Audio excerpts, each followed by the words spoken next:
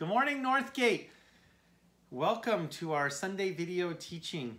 Today we're in 1 Corinthians chapter 11 and Amy is here with me.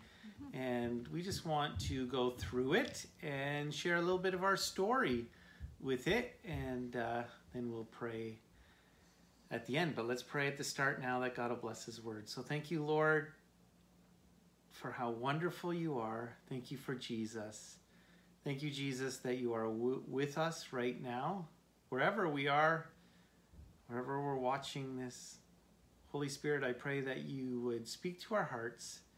We pray this in your precious name. Amen. Amen. So I'm going to read from 1 Corinthians chapter 11. Imitate me, just as I also imitate Christ. Now I praise you, brethren, that you remember me in all things and keep the traditions just as I delivered them to you. But I want you to know that the head of every man is Christ, the head of woman is man, and the head of Christ is God. Every man praying or prophesying, having his head covered, dishonors his head. But every woman who prays or prophesies with her head uncovered dishonors her head. For that is one and the same as if her head were shaved. For if a woman is not covered, let her also be shorn. But if it is shameful for a woman to be shorn or shaved, let her be covered. For a man indeed ought not to cover his head, since he is the image and glory of God, but woman is the glory of man. For man is not from woman, but woman from man. Nor was man created for the woman, but woman for the man. For this reason, the woman ought to have a symbol of authority on her head because of the angels. Nevertheless, neither is man independent of woman, nor woman independent of man in the Lord. For as a woman came from man, even so man also comes through woman, but all things are from God. Judge among yourselves. Is it proper for a woman to pray to God with her head uncovered? Does not even nature itself teach you that if a man has long hair, it is a dishonor to him? But if a woman has long hair, it is to her glory, it is a glory to her, for her hair is given to her for a covering. But if anyone seems to be contentious, we have no such custom, nor do the churches of God. Amen. So I just want to give a little history and then we'll share our story or just work through the passage a little bit. We know Paul, the author to the church in Corinth. We've been working through the book. There's been some problems in the church and some questions that they have had.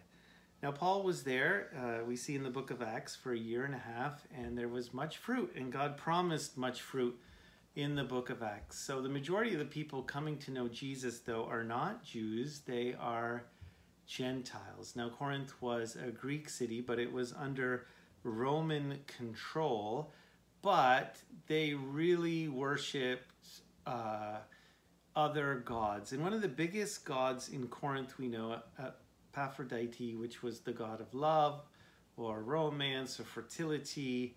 And one of the practices, I think we mentioned before, but just to remind you, is there was many prostitutes.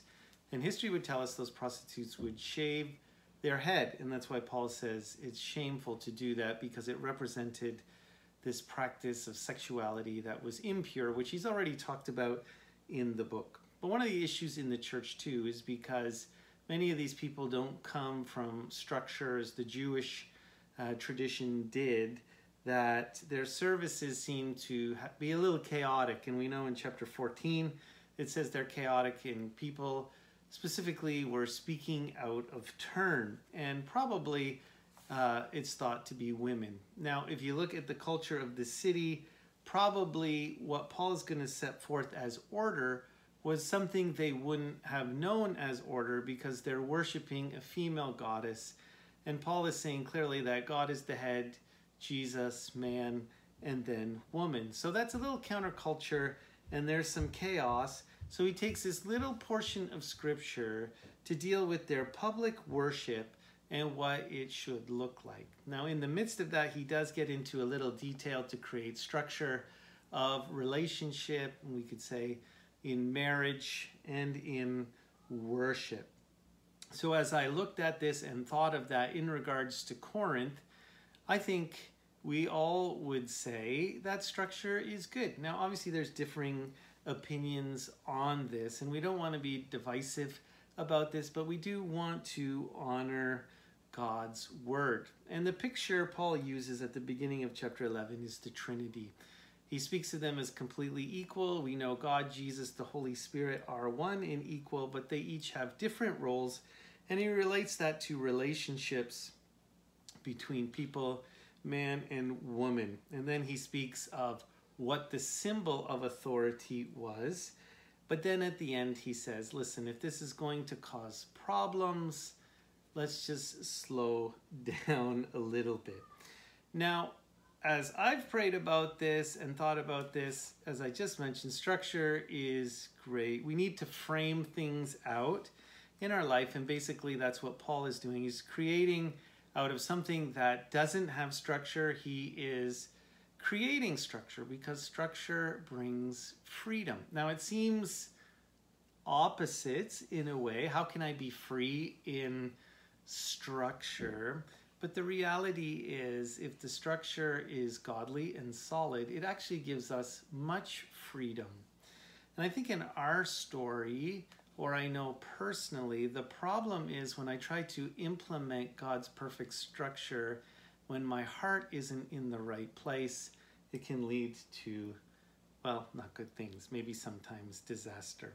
But God's word is always perfect and true and right. But how we implement that is really important. Now, for that culture in Corinth at that time, Paul was certainly implementing to create order within their services. But freedom.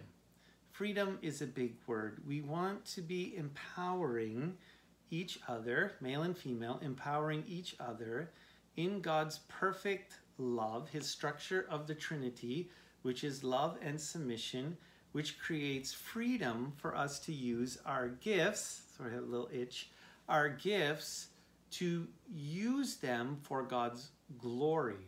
So just think you're building a house, you think that cornerstone is Christ, his forgiveness, his love, his grace. He is the chief cornerstone.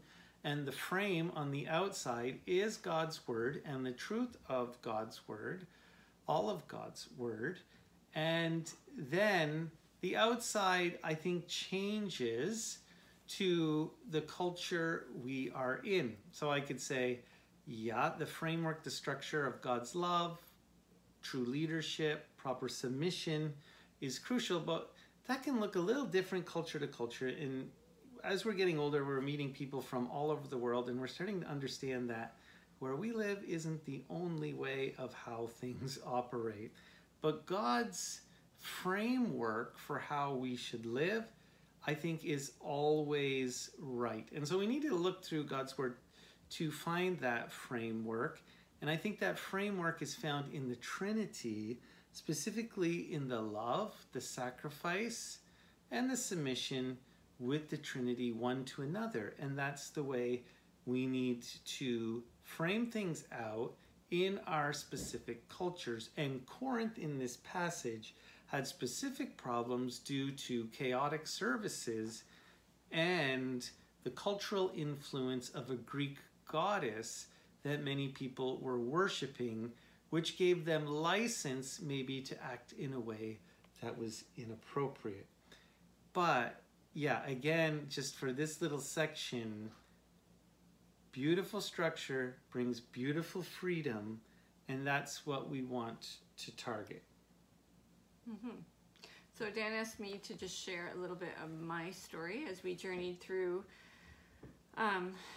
life together and living trying to live according to God's word together. When we were first dating and, well, actually engaged to be married, we had a mentor who sat down with us and encouraged us with these scriptures, this and others, about men and women and how God created us both, woman taken from man and so on, and showed us the consistency, I guess is the word maybe, of this this model throughout scripture in Ephesians talking about marriage, roles of men and women. So he gave us a book called Equal but Different, and just encouraged us to grow into the roles and the giftings that God had for each of us, knowing that we are different, but God sees us equal. And so, yeah, we started life together, and we started having children, and life started to get busy and chaotic, and we had this model, this framework laid out for us. But for me personally, I was trying to live within this framework, but I did not, I was trying to live with it, or from the outside in necessarily. I was trying to live within it, but my heart wasn't in it. My heart was not in it. And I knew what God had set out, and I wanted to obey and submit to God, and that was my heart. But my issue was that I really didn't know in my heart of hearts God's unconditional love, and hadn't received it completely into my heart. I think it is a process. But so I often would kick against the framework and stub my toe, so to speak. My independent, self-sufficient nature would rise, and I would just, I would try to do things in my own strength and on my own ability. And we had a good relationship. I knew Dan loved me, and I received his love, but ultimately I needed to know and be secure in God's love before I could listen to and work with Dan in our parenting. And so oftentimes I, like I said, would kick against the structure and go off and try to do things in my own strength, and try to think independently and do things independently apart from him, because I was struggling to feel loved. And again, it was because I was really struggling to know God's love.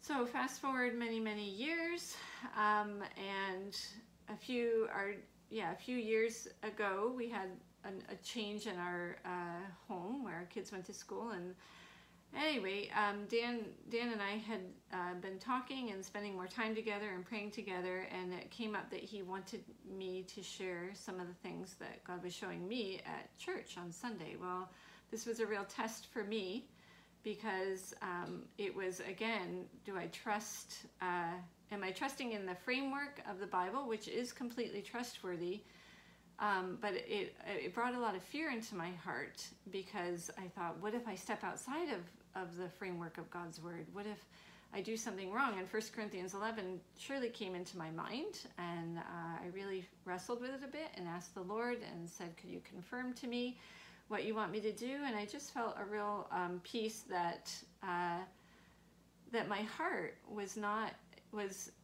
wanting to usurp authority. My heart was not wanting to be self-sufficient and take over. My heart really just wanted to do what my husband asked me to do, and also honor God with what he has shown me. And so I did, and I really felt free, although public speaking still is not my forte. I really felt free to share what the Lord had been showing me, and God used Dan to encourage me to do that. And like I said, as Dan encouraged me in my giftings and lifted me up and wanted me to, just gave me more freedom in his love, that I felt more free and secure.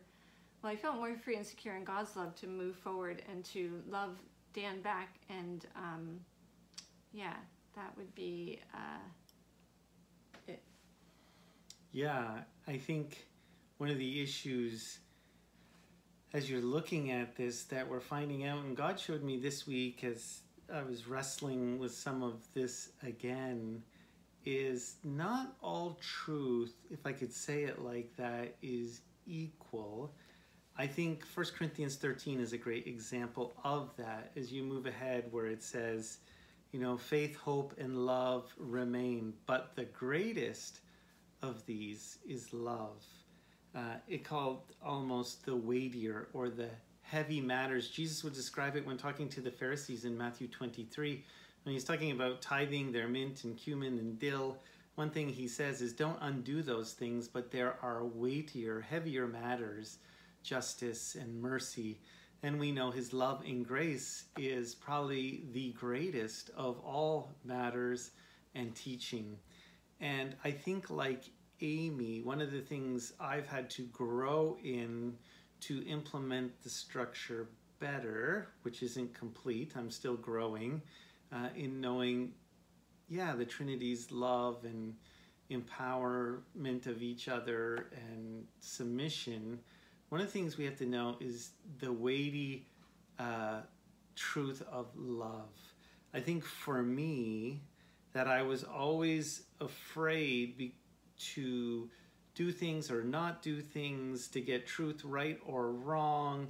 Am I right or wrong? Because my value would come more in my behavior or so-called doing the right thing rather than in God's love.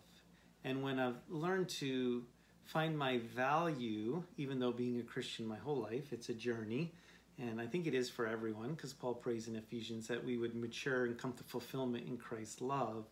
But as we become more secure in the truth of who we are much more equipped and able to empower one another. And I think in our story, all those years worrying about doing the right thing, the wrong thing, what scripture, this scripture, these important structure, but somewhat secondary things in some ways, as I learned God's love, it allowed me to find my value in him, and not if I was doing something perfect or not if I was the super leader in my home or doing every Bible study, but I had this freedom then to allow Amy and her gifts to grow.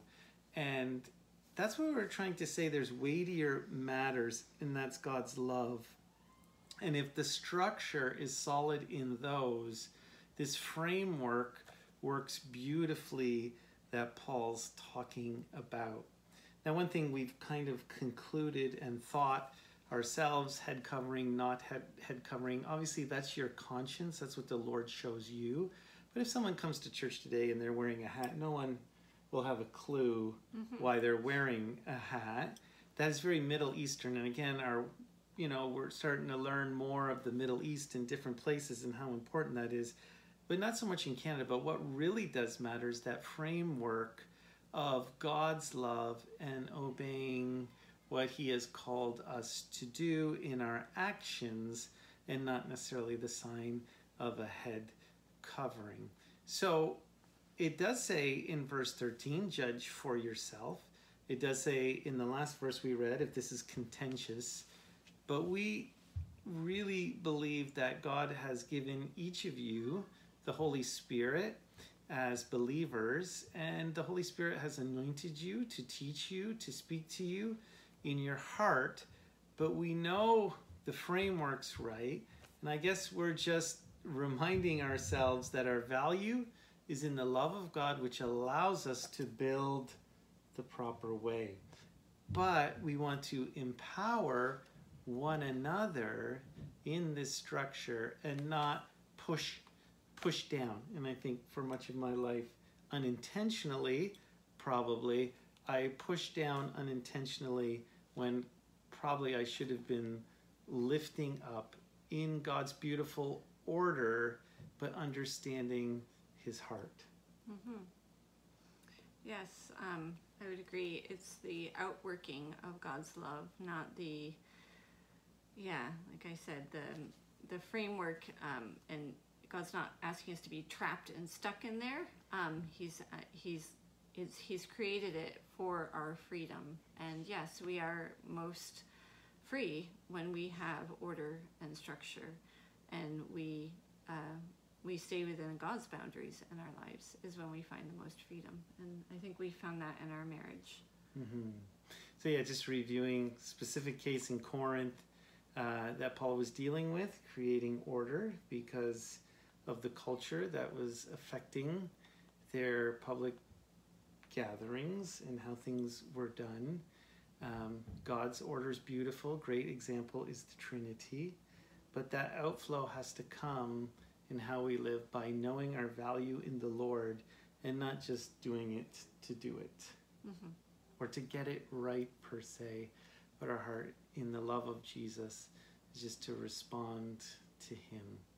And at the end, we don't want to be contentious. And, there has been, to be honest, this week, probably maybe a little PTSD for me in a passage like this. I definitely have been challenged, whether no matter what perspective I've taken, people are happy or angry, and they're not afraid to tell me, which is okay. We want to hear from you. But it is such a divisive thing that I think in some ways need not be if we truly understand God's love.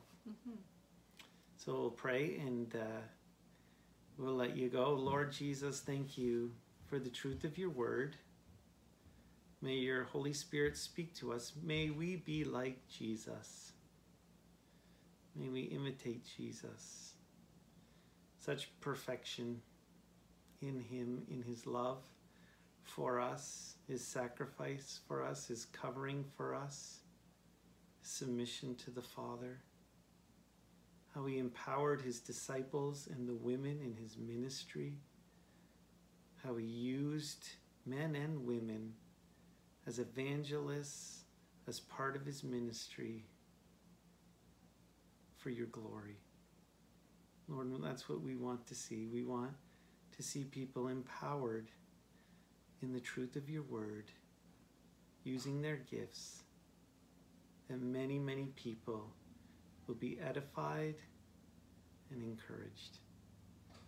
So Lord, Holy Spirit, we pray that you would work. We pray this in your precious name. Amen. Well, have a great week. Be blessed, and we'll see you later.